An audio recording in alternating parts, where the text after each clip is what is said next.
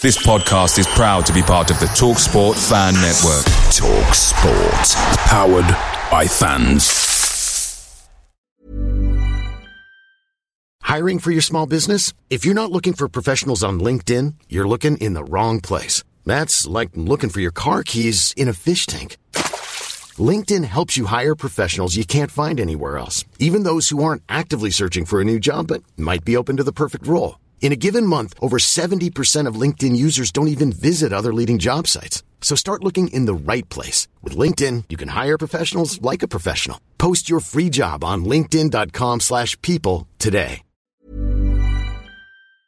The TalkSport Fan Network is proudly supported by McDelivery, bringing you the food you love. McDelivery brings a top-tier lineup of food right to your door. No matter the result, you'll always be winning with McDelivery. Order now on the McDonald's app and you'll get rewards points delivered too. So that ordering today means some tasty rewards for tomorrow. Only via app at participating restaurants. 18 plus. Rewards registration required. Points only on menu items. Delivery fee and terms apply. See mcdonalds.com.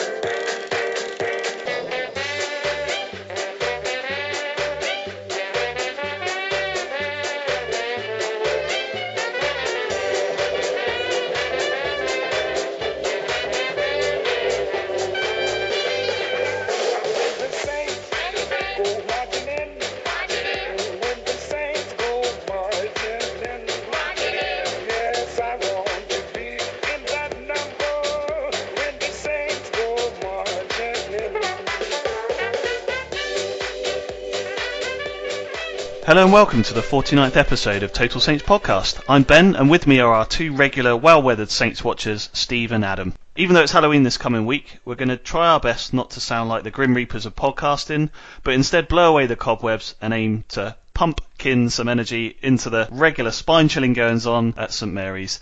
Adam, you all set for Halloween?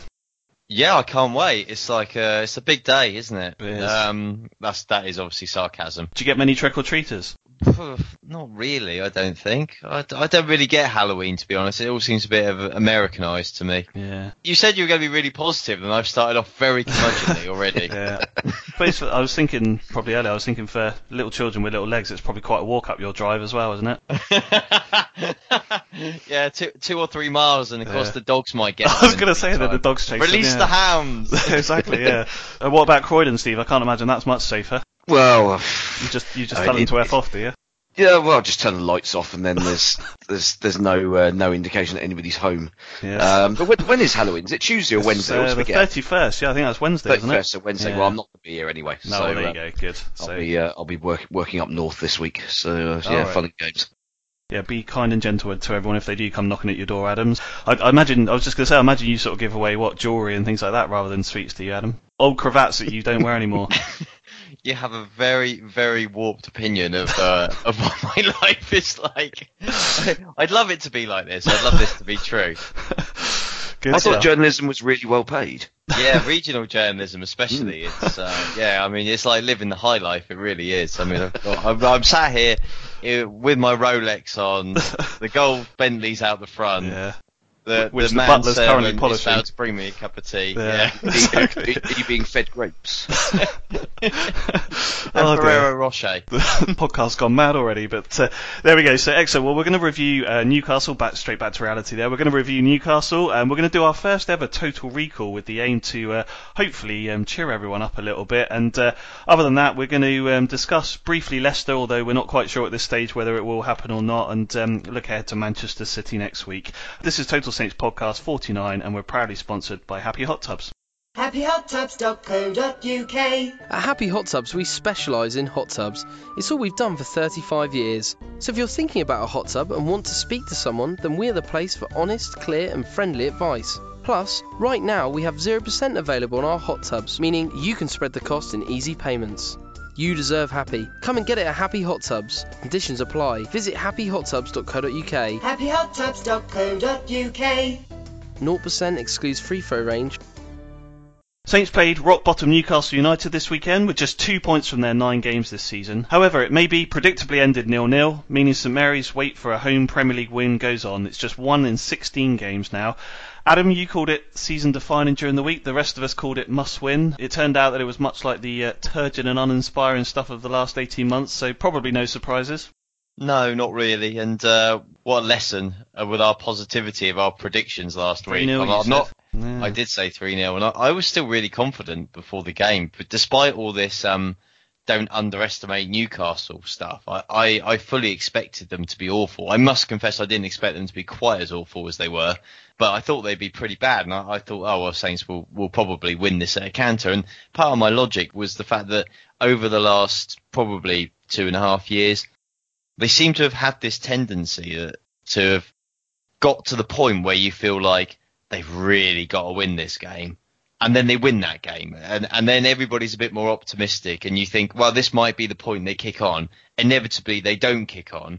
And then they end up not too far down the road at another match where you think they've really got to win this game. And they manage to win that game. And then the same thing happens. And we just repeat this cycle over and over again. And I thought, this is a game that looks like they really need to win. Yeah. And so the logic is that they will win, just because that's sort of what has happened.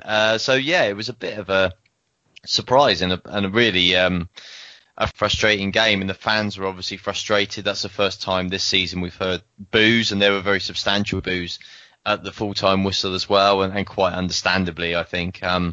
I asked Mark Hughes about that after the game, and his reaction to it was kind of, well, it's a build up of frustration because it's been so long since we've won. It's not about the performance. That is true to an extent, maybe a little generous, because it wasn't as if Saints did enough to win. They just needed to take some chances, of course, but it wasn't as if they exactly played a very poor Newcastle team off the park. It wasn't quite that one-sided, and yes, there would have been cheers if it was a 1-0 win thanks to Shane Long sticking the ball in at the end, but I don't think it would have been people overjoyed either. So a lot to be concerned about, and particularly looking at what's coming up now in the next 11 matches.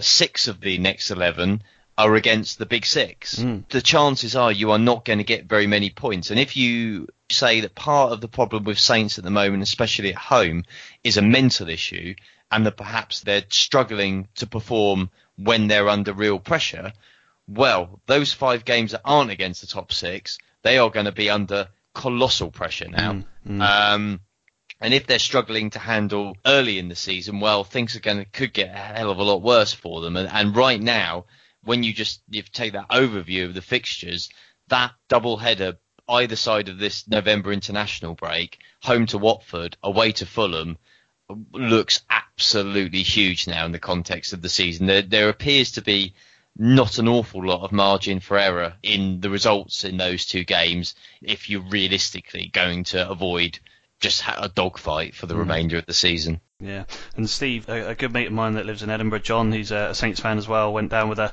couple of his Geordie supporting mates to watch the Newcastle-Brighton game last week, and his feedback to me was, if we can't beat them next week, we are in a heck of a lot of trouble. And there was no ambition. Right. There's no ambition shown by Newcastle. They didn't have one shot on target, and I saw that their local journo called it an abject performance. So I'm not sure if that says more about. I'm not sure if that says more about them than us, but it's worrying, eh?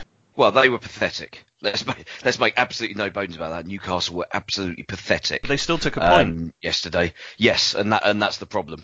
I mean, we had 22 shots, but 4 on target. Yeah. And I think of those 4, I think only 1 was even a vaguely meaningful save in the first or second minute, when El Yunusi should just pass it along the 6-yard line for Austin to tap into an open goal. Yeah.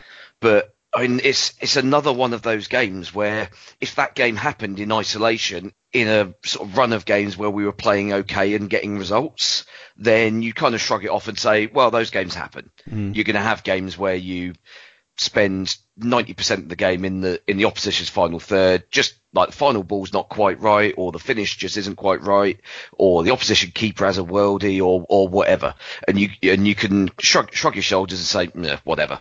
Yeah.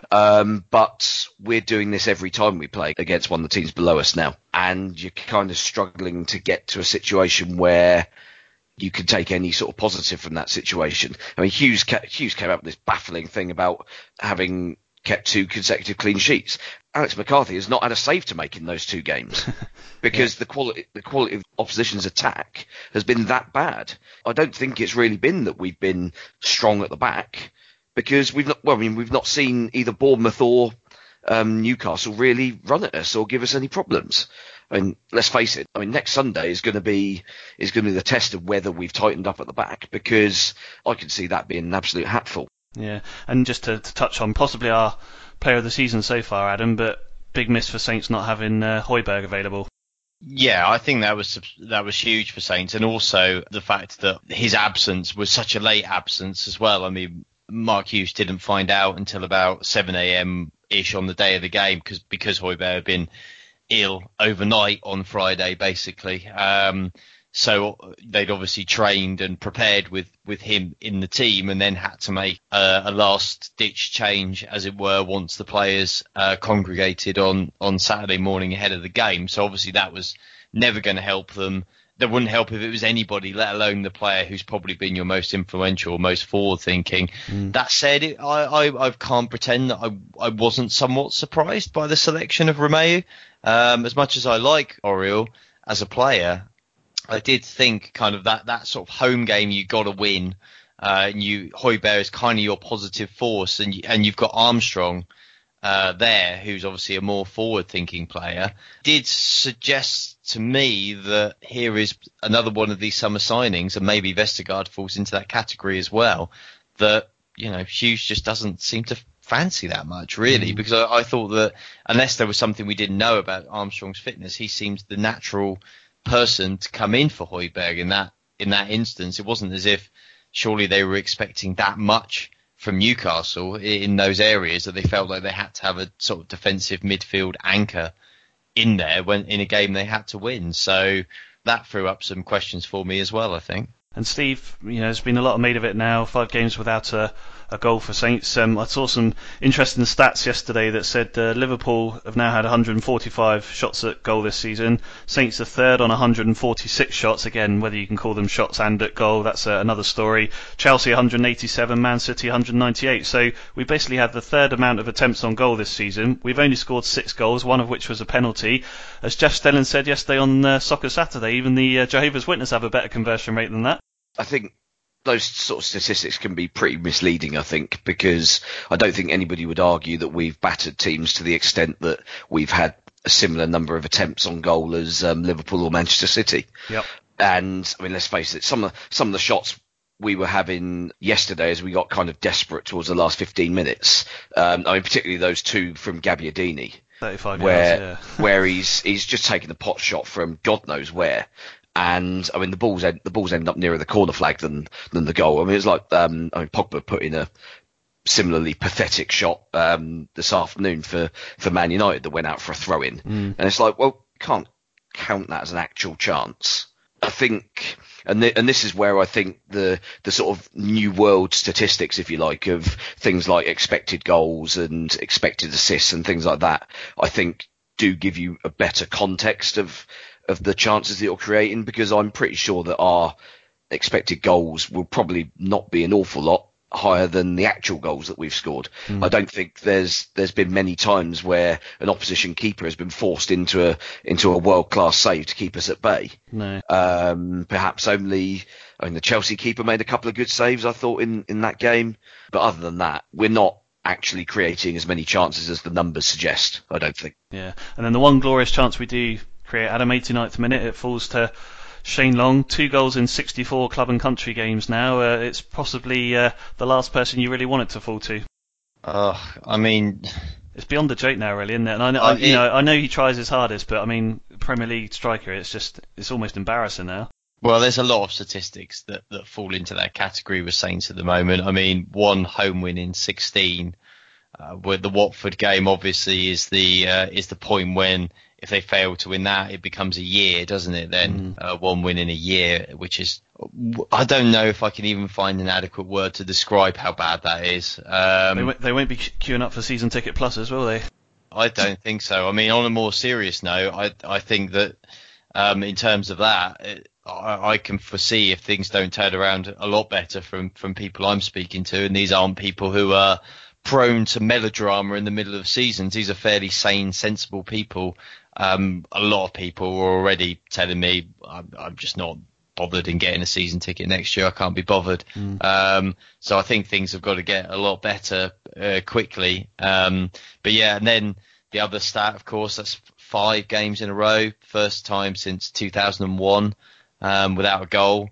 And obviously Shane Long is the sort of what do you want to call it, standout stat of the strikers, but not really that much more encouraging a Charlie Austin stats. Not really that much more encouraging a Manolo Gabbiadini stats. Ings, yeah, okay, that's fine, but even he's kind of seems to have gone a little bit off the boil. But oddly, seems to have gone a little bit more off the boil since he's not playing alongside Shane Long. So, the thing about Long is he does offer a lot else as well. I mean, the problem is the goals just aren't there. Yeah, Steve mentioned it, didn't he? After the Wolves game, we were talking about the fact is if you play Austin, Ings then has to play a deeper role. So that's what we're finding if Charlie Austin's in the team like yesterday, that Danny Ings is playing 10, 20 yards behind. There were some times in the first half. I mean, I was sat there and I was just had my head in my hands because you'd look up and Saints would work the ball out wide relatively well, and you think, okay, good chance to get the ball in the box.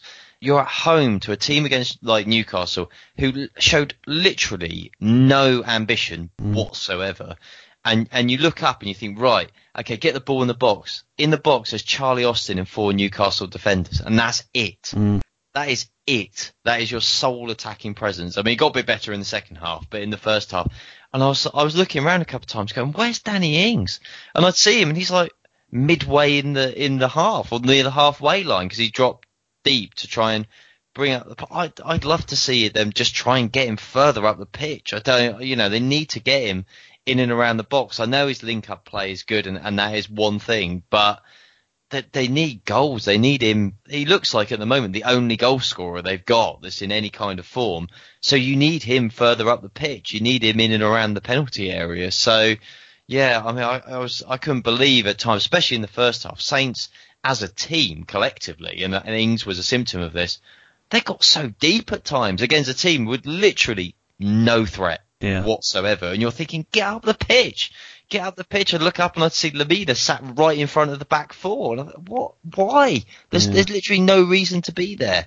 But I think, to be honest, all of this just comes from this mental block, this mental problem they've got at the moment with zero confidence and definitely zero confidence playing at St Mary's and this struggle in handling the pressure of breaking these stats and these terrible runs, and that's really what's contributing to this. Is this nervousness, and it's just like a vicious cycle because the more you get like that, the harder it gets to break it. Absolutely. And Steve, Mark Hughes said after the game to the likes of Adam that he didn't feel Saints got what they deserved overall. I mean, it seems to be becoming a bit of a broken record. I think we've discussed many times that there's more to this situation than just Mark Hughes. But I think, as Adam sort of alluded to there, when you see the way that they play sometimes, it's hard to sort of argue whether they do get what they deserve or whether they actually do sort of end up getting what they deserve, if that makes sense.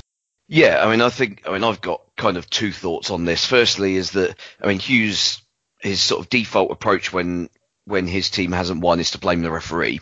The referee literally had no decisions to make yesterday, so he had to find something else. And now all of a sudden it's just a little bit of luck. Well, no, I'm sorry. You make your own luck, I think, with sensible team selections, actually having a tactical plan that gets the best out of your best players and other such thoughts like that.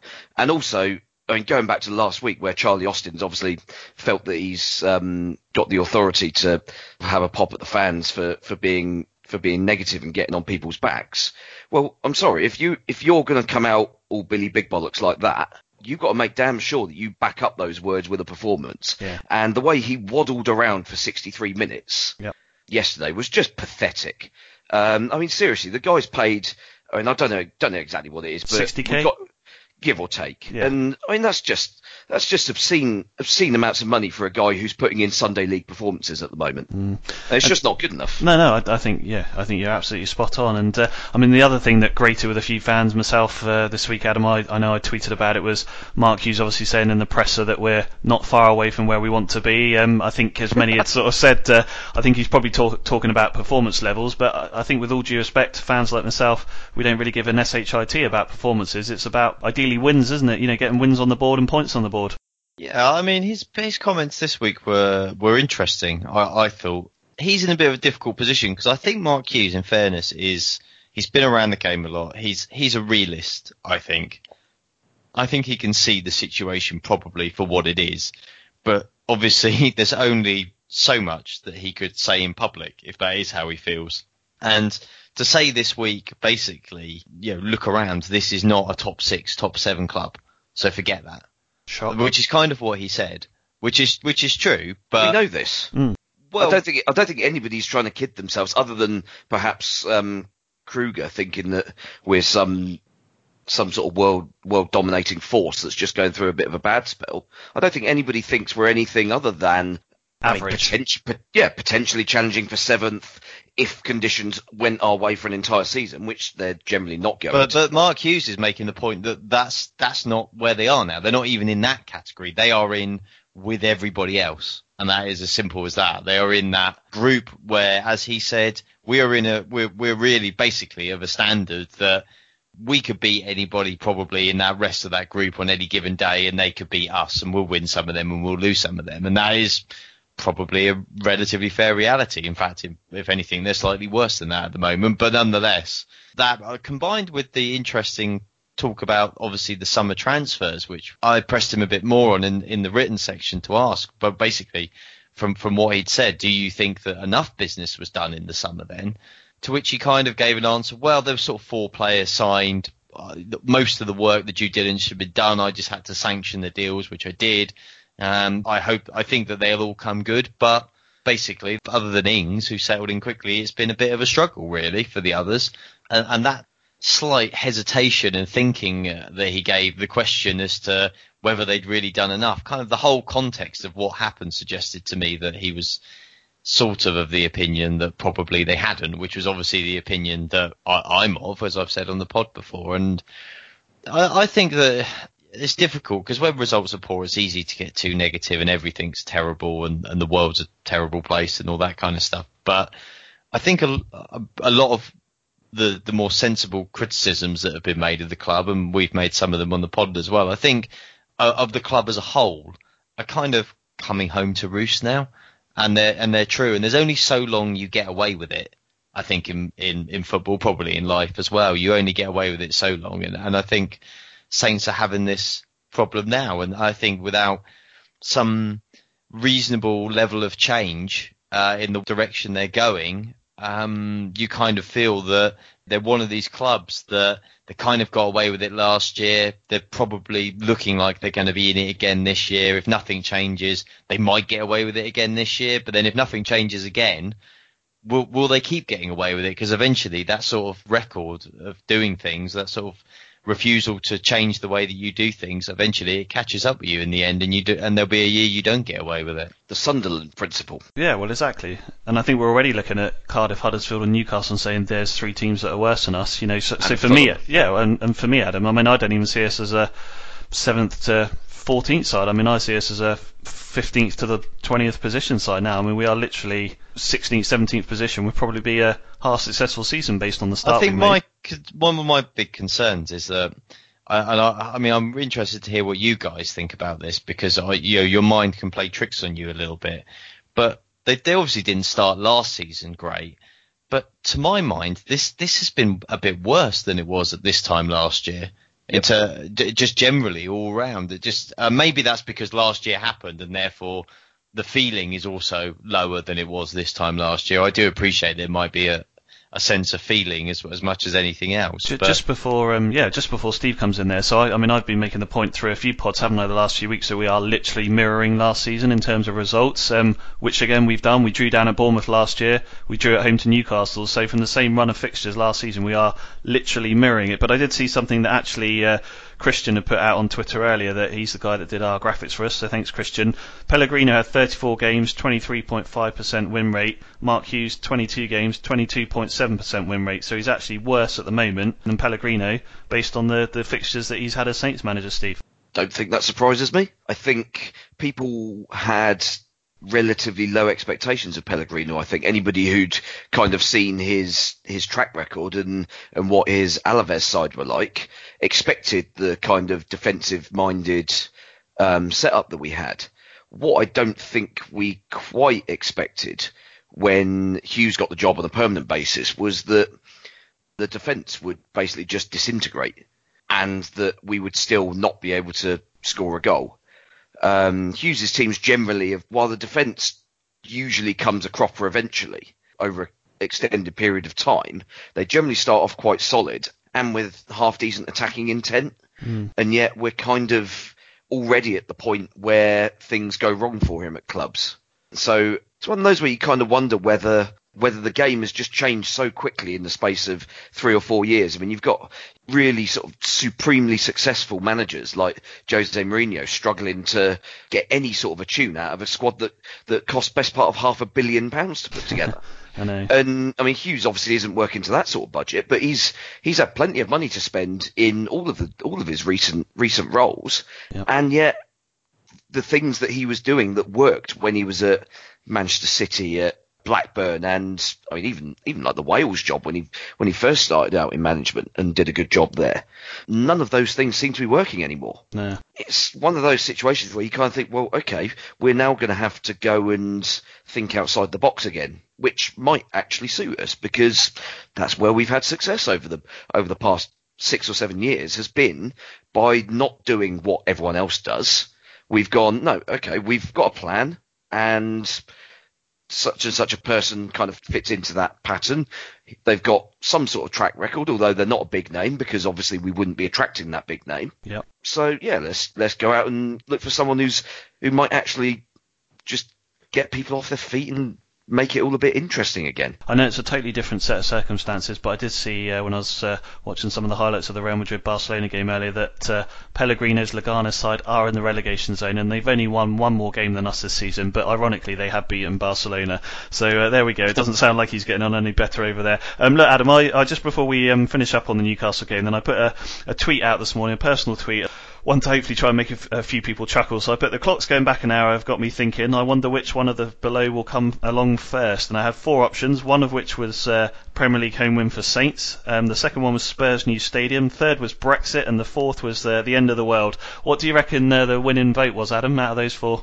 Probably the end of the world. Yeah, 59%. Well done. So 18% said Brexit, 13% said Spurs new stadium would come first, and only 10% said that it would be a Premier League home win for Saints. So there you go. I think I'm probably in line with that. But look, Adam, look at the next 6 home games for Saints. We got Watford, Man United, Arsenal, West Ham, Man City, Everton. Where's our home win coming out of that? Watford. It has to be. It has to be. Because even like that run that I said about the 11 games, I was looking at it this morning. As soon as they come out of that, the next 2 are like Leicester away and Everton at home. So they're hardly gimmies. In that run, as you just pointed out, one of the games that they've got, the 5 that they've got that are more winnable, I guess, is West Ham at home. They've got some teams kind of around them who are struggling, Fulham, Cardiff and Huddersfield, but all of those are away from home, which are difficult as well. So I think that suits us, to be honest. Well, but in fairness, it probably does. They have been better, and that is something that they've had for a few years now, isn't it, as well, post-Koeman? They have generally been better Well, away from home. Even in Koeman's second season, I thought we were better away from home than at home. It was just that we had individuals who were capable of getting us results out of nothing in home games. Yeah, I think so. But I just want to pick up on one point you guys have made about Hughes, and just to again sort of balance that off a little bit by saying for whatever we may disagree with what he does, I think our disagreements, or most of the ones I hear, are relatively minor. They're like, actually, I prefer he would have played this formation, or maybe, this player instead of that player. I still think it comes down to the fact that whoever they get in charge with the squad they've got, I don't foresee that anybody's going to do something amazing with what there is. I just think, as I've said before, some poor transfer windows cumulatively. The team, when they've sold good players recently, they've replaced them with players who are a little bit worse. So the team has actually got worse in a division that's constantly moving forward. I think whoever they get in is going to struggle. And I think we've seen that with 3 managers in a row working with largely the same group of players. Strap yourselves in. I think it's going to be a long winter. Okay, we're going to pilot a new feature we're looking to introduce into our podcast going forward called Total Recall. And you'll know when Total Recall is going to happen because you'll hear this clip beforehand. Bobby Stokes. Hit well. Oh, he's there. Stokes has put Southampton in the lead. A great break there for Southampton. And they're all off that Southampton bench. Reaching out to this near flank. What a back cross. Bad! 2-0. And they now completed the great escape thanks to a man called Marion. Just a minute to play. Here's Le Tissier. Who better to say farewell?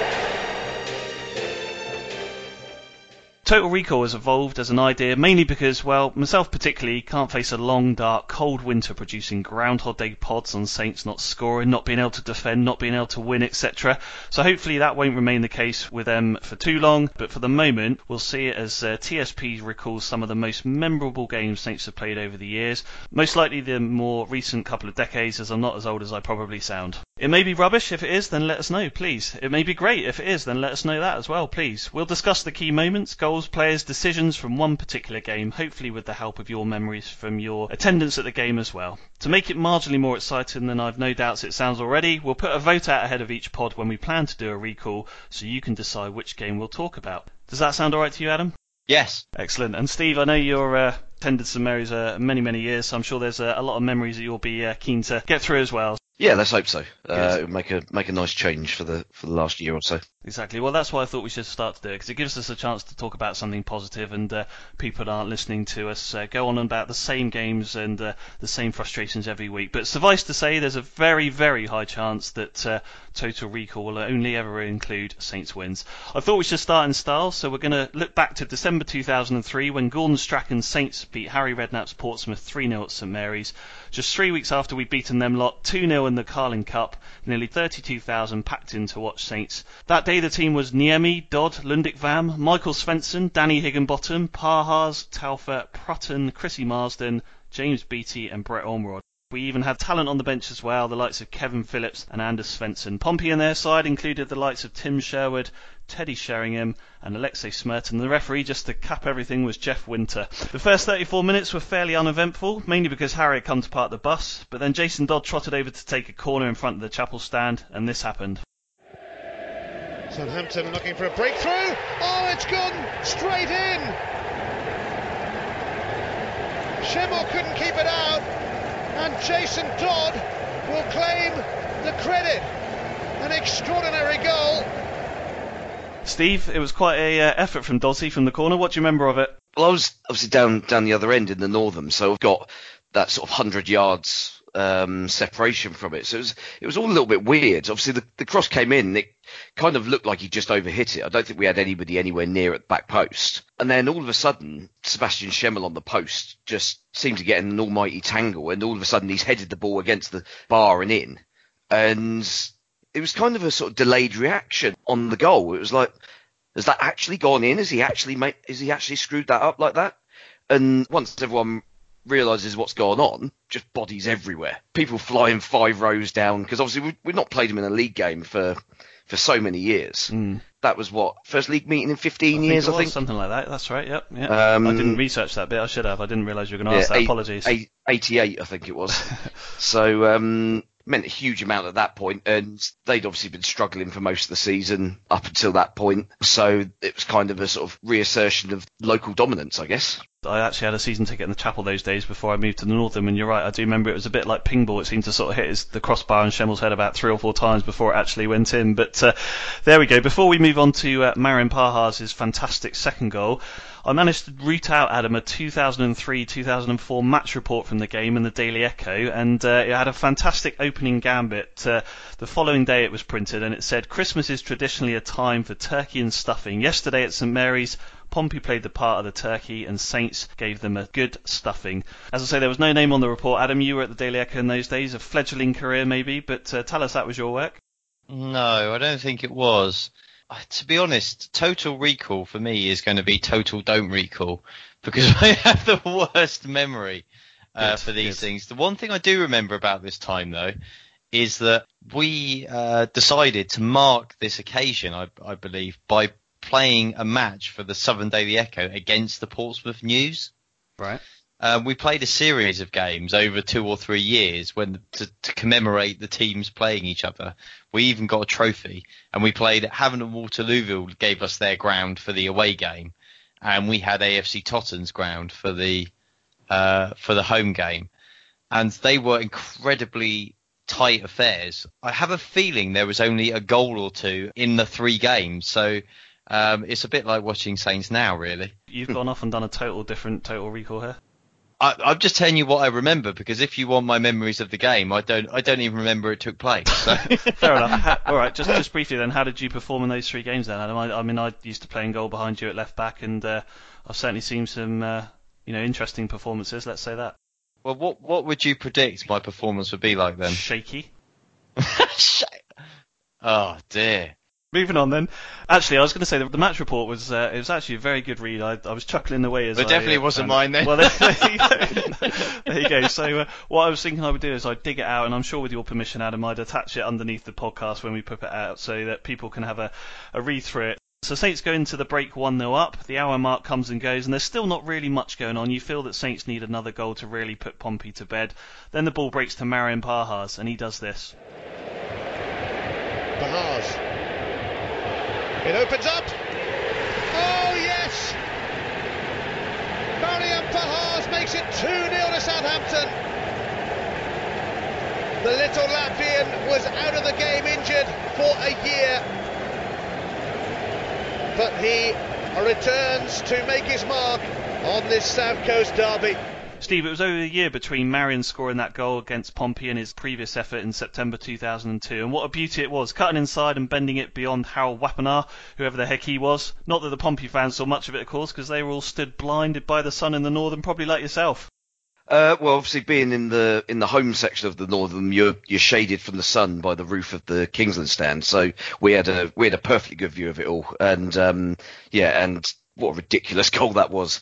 It was just Pahars had his injury problems for a few years up at that point, I think, and it was the noise level from that goal was kind of a reflection, not just the occasion, but also that it was Pahars, and he'd obviously had such a rotten time of it with injuries, having been such a key player for us more or less since he joined the club back in '99, and just the release from everybody and from Marian himself. When that went in, just lifted the roof off the place. It was incredible. Absolutely, one of the loudest cheers I remember at St Mary's. Although whenever I watch it back, as I was doing when I was researching this, I still for some reason think the keeper should have saved it. It was almost like it went through him, but it was a fantastic goal. And Adam, look, I mean, I'm sure we'll talk about Marian a lot more over these numerous total recalls we're going to do through the winter, no doubt. And Mark Sanderson did a fantastic podcast with him a few weeks back, for those that know Mark. Great little player, Marian. He's scored some fantastic goals for Saints over the years. Yeah, he was cracking, wasn't he? He's a real one of those that goes down as a little bit of a cult hero as well. Really a top player, wasn't he? He had the Latvian Michael Owen. Apparently so, yeah. That's what he was always called, as I recall. But he's a nice lad as well. He was a nice guy. I always remember him being very friendly and quite chirpy most of the time. And yeah, obviously a top player, especially in those. I mean, later with BT in sort of more of a cameo role, but before the BT Ormerod kind of axis, really leading the line for Saints and being their main man for a few years. He was a really good player. Yeah, and I know in Mark's podcast, Marian said to him that the one sort of downside was that he never had a chance to really say a proper goodbye to Saints and Saints fans, which you hope he may get that opportunity again one day. Well, I think he's wanted that in the past, hasn't he? I think we've done a few pieces with him in the Echo down the years, and he's always sort of said similar, that kind of he feels that he never had a proper goodbye. I think that's one nice thing about Saints kind of down the years. It's amazing the number of players like Marian Pahars who kind of, perhaps they're not at Saints for desperately huge periods of time, maybe a few, 3, 4, 5 years, something like that, which, in a career, maybe you've got a few clubs where you're like that. But it's amazing how many of them cherish their Saints years and kind of consider that their sort of pinnacle and their favourites and most happy time and things like that. And I think that's a real sign of a good area to live, but also really nice club down the years. I think that's something a lot of people behind the scenes in years past can take a lot of credit for. So we head into injury time. It's 2-0 and all done and dusted, or so you think. One more goal, there's still time for that. Dodd, he flips, saw the opportunity. Oh, he has got in on the act after all.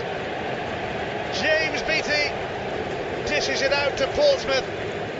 The game finishes and Saints sit 4th in the Premier League with only Manchester United, Chelsea and Arsenal above them at Christmas. We had an email through from Callum Taylor, because I'd asked a few people on Twitter or Facebook if they had any memories of the game. So Callum was our first, so thanks very much for sending that through. Callum lives in Woking, and Callum said, I have great memories of that game. Pompey matches are always special, especially the atmosphere, and it was nice to beat them comfortably that day. Marian's goal was particularly enjoyable after the time he spent out injured. In terms of Redknapp, it was always nice getting one over on him, but we shouldn't forget that less than a year later he would end up as our manager, and we all know what happened after that. It reiterates that, as we are finding out with Saints right now, 12 to 18 months can be an awful long time in football. Hard to argue with that, Adam.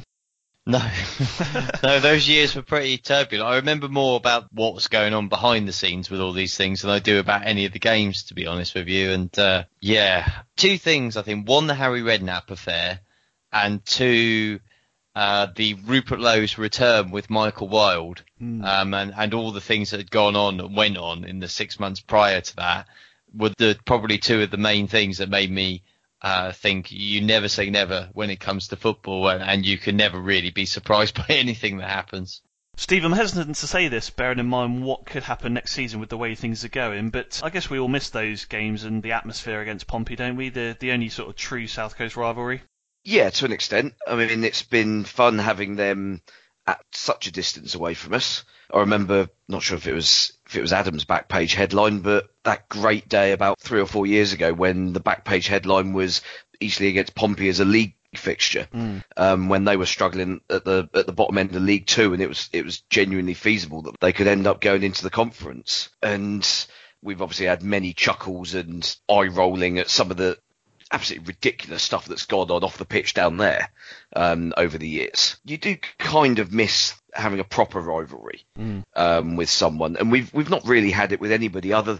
I mean, I guess from a sort of very one-sided perspective, you'd say Liverpool, but that's for reasons other than it actually being sort of a proper rivalry. That's just because they've basically pillaged us. So I guess maybe give it a few years, because I wouldn't want them sort of building up too much momentum, or maybe just a cup draw, because let's face it, we've not beaten them since 2005, I think, in that FA Cup 4th round game, I think it was, with Peter Crouch's last minute penalty. Yeah, that's right. I think half the problem with that is they never sort of make it past the first round these days, do they? So No. They've got perceived bragging rights on the basis that we've not beaten them for 13 years now. Obviously missing the fact that they've been too dreadful for us to be forced to actually stoop to their level again. Yeah. But yeah, it'd be nice just to get that opportunity, just to kind of rub their noses in it and get that winning record back again. Well, that was the first Total Recall. Southampton 3, Portsmouth 0, December 2003. Be interested to know what you thought of it. Hope you enjoyed it, but just something to sort of plug the gap so that we're not just talking about disappointing and depressing games on the pitch at the moment.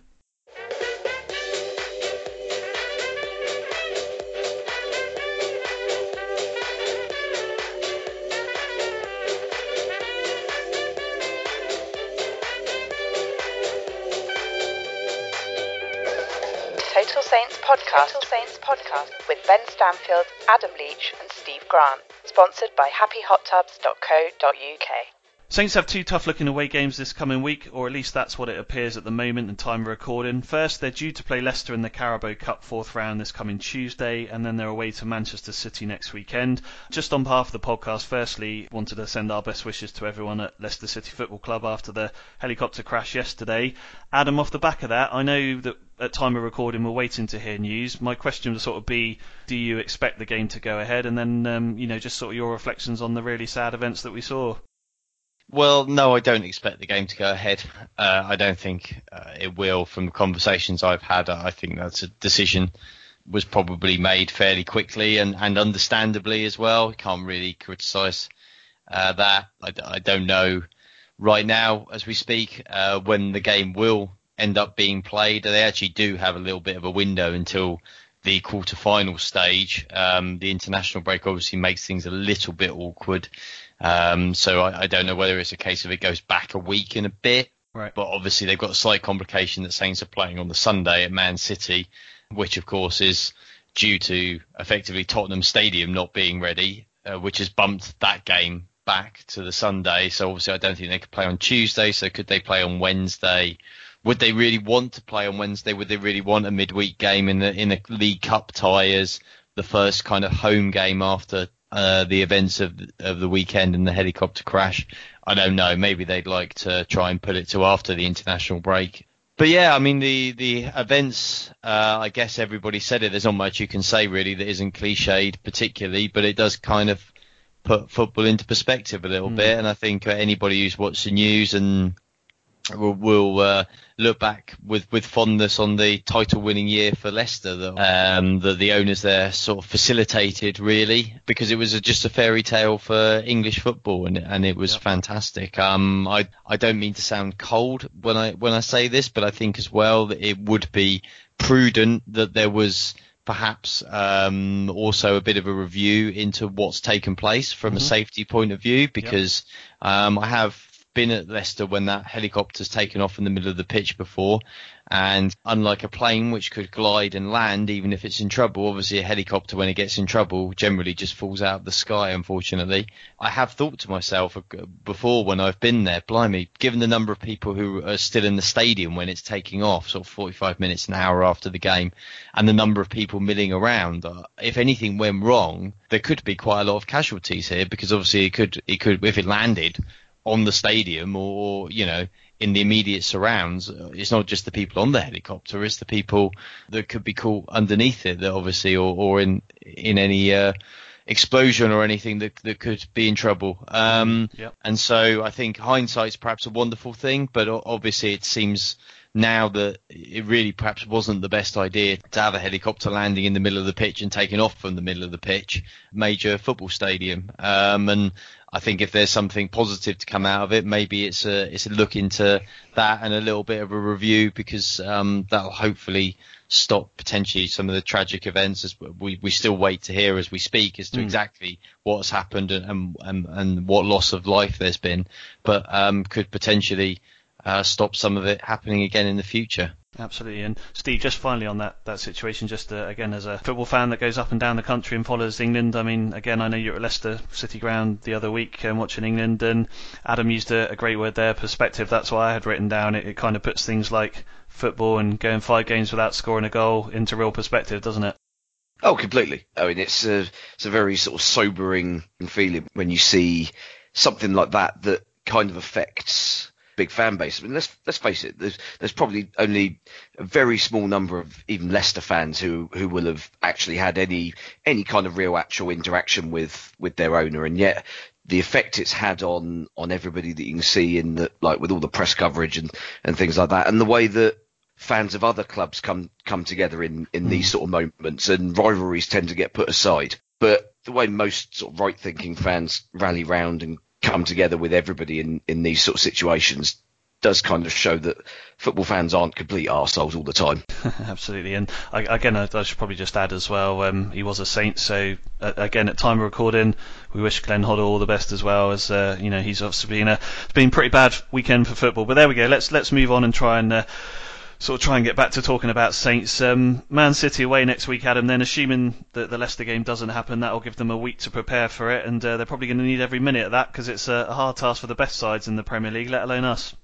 Well, it's going to be a very difficult game, isn't it? I mean, again, I find myself almost at the point of, well, what can you say, really? It's obviously going to be a hard game. They're obviously a great team. Saints have done fairly well against them recently, by the standards of not winning, but at least being competitive. And when we're looking for positives, we obviously have got a couple of clean sheets in the last couple of games. So, yeah, I mean, it's going to be very hard to keep out City, but even if they're not confident about goal scoring, they've got a certain amount of confidence that's built from a couple of clean sheets. So nobody expects anything other than a comfortable City win, do they? So in this instance, I've talked about earlier on the pod about, maybe the pressure's kind of getting to them at home to a certain extent, especially in those winnable matches or the ones that look winnable on paper. But the pressure's off, really. I mean, hoping that they'll be more competitive than they were against Liverpool and Chelsea. But I don't suppose anybody expects anything other than a easy City win. So the pressure really is off, and you never know. Maybe that's the kind of key they want. I mean, if they could get anything at all, even just a point, it would be a phenomenal result. So, what you really want, I mean, I'm thinking back to the words damage limitation from Anfield. That's what I've got written down here. Yeah, you've taken the words out of my mouth. Yeah. That's really what that's the number one priority if you go behind, really, I think, is that you have to go into damage limitation mode. But until that point, then I think Saints give it a go. But how you give it a go, I don't know. Do you try and go toe-to-toe with them? Well, that seems madness. Do you just hope you can park the bus and maybe they have a bit of an off day and you never know on the counter-attack, perhaps? It's a difficult one, isn't it? It's a bit like we said with the Liverpool game. You're a little bit damned if you do, damned if you don't, if you're Mark Hughes in that respect, unless you end up getting something. Indeed, going toe-to-toe feels like a gazelle going toe-to-toe with a lion. But you're right, I had damage limitation written down here, Steve, and I assume that's probably what we're going to go and do and try and park the bus and frustrate. And, I think probably, as a Saints fan, I think you would probably expect and respect Saints to do that, because I think if they did go there and try and play football, it could be pretty embarrassing. So I don't foresee really any problem with damage limitation. No, to an extent. It sounds negative, I know, yeah. Yeah, of course. But I think you've always got to have an idea of how you might do something at the other end.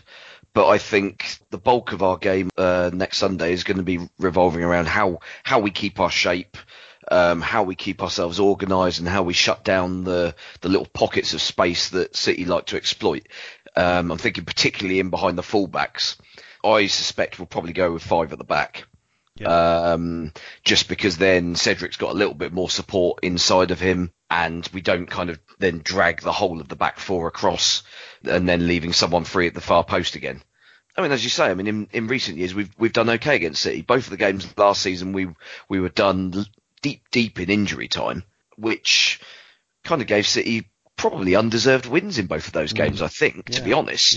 Yep. Even the one up there where we got back to 1-1, we did the woodwork once or twice, I think, had a couple of other really presentable chances. I mean, it's just those moments where you switch off, and it's the quality that they've got, and the riches at their disposal. But I think realistically, we're not expecting to get anything from there. But damage limitation's obviously the right description, but you can't go into the game with that mindset as players, I don't think, which is going to be difficult because obviously we're low in confidence as a general rule anyway.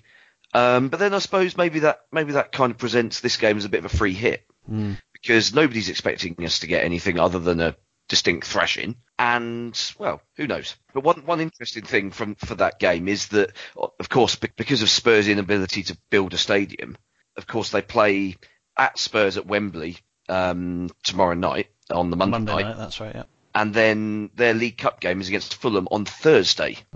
So, I mean, you would assume that they will make a number of changes, but it means that they're not going to be quite as fresh as they would normally. Yep. I'm sure they'll have probably 4 or 5 of their first team regulars playing. Yep. So, yeah, I mean, who knows if we can exploit a bit of that tiredness, maybe if Fulham kind of wake up a little bit and just and stop defending like idiots, like they've been doing all season, and get back to playing an attacking game that got them promoted in the first place, then who knows? It might cause them a few problems on Thursday, and then all of a sudden they're having to bring first teamers off the bench when they would have normally wanted to rest them. And of course, 99.9% certain that we're going to be not playing this midweek now. So we've got all week to prepare and get ourselves ready for it. Be interesting to see what Hughes' tactical plan is. I feel a lot more positive now than before you started that answer, Steve. So come on, give us a prediction. Yeah, despite all that, I'm still going for a 5-0 defeat. Steve, sorry, you talked it up so much. Could I just clarify? 5-0 defeat. Which direction, Steve? Sorry. Manchester City 5-0. Fair enough. So yeah, I just wanted to check. So crikey, there we go. God, I wasn't expecting that. So Adam, what about you? I will go 3-0 Man City. 3-0, good. All right. Well, I don't feel quite as optimistic as maybe Steve did to start with, but ended with a crescendo there. So I'm going to split the difference and go for 4-0 City. I think we're learning our lesson from the Newcastle game, Adam. Oh, Steve, prediction, brilliant. Good. All right.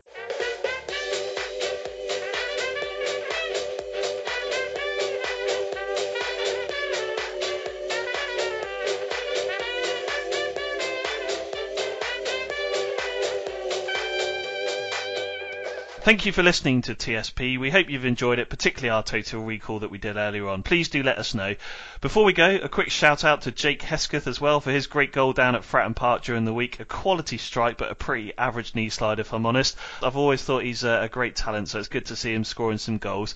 Thanks to Steve and Adam as well. If you are trick-or-treating this week, just be careful if you are going to Adam's, because he has got dogs and he will let them out. We'll be back next time, albeit without Steve, who's away for a couple of weeks. And remember that at the end of the day, football is only a game. Life is far more precious. So see you soon and keep marching in.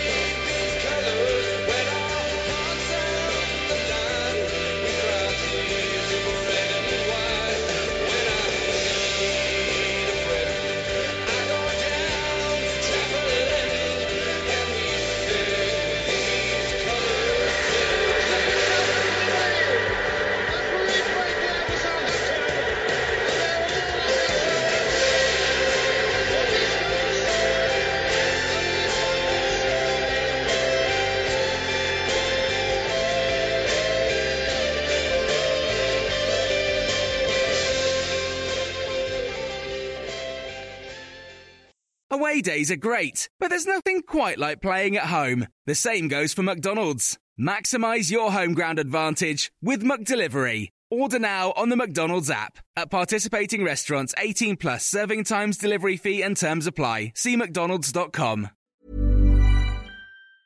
And there it is, that's as good as it gets on this stage. Nissan Townstar EV strikes again. It's an unstoppable van, unstoppable. Just fantastic. You can actually see the ProPilot technology in action. Effortless parallel parking. It moves with all the confidence that comes with a 5-year warranty. And with a bench full of all-star van experts, there's real strength in depth here. That's all-star quality. Search Nissan Townstar EV and visit your local all-star van centre to see for yourself.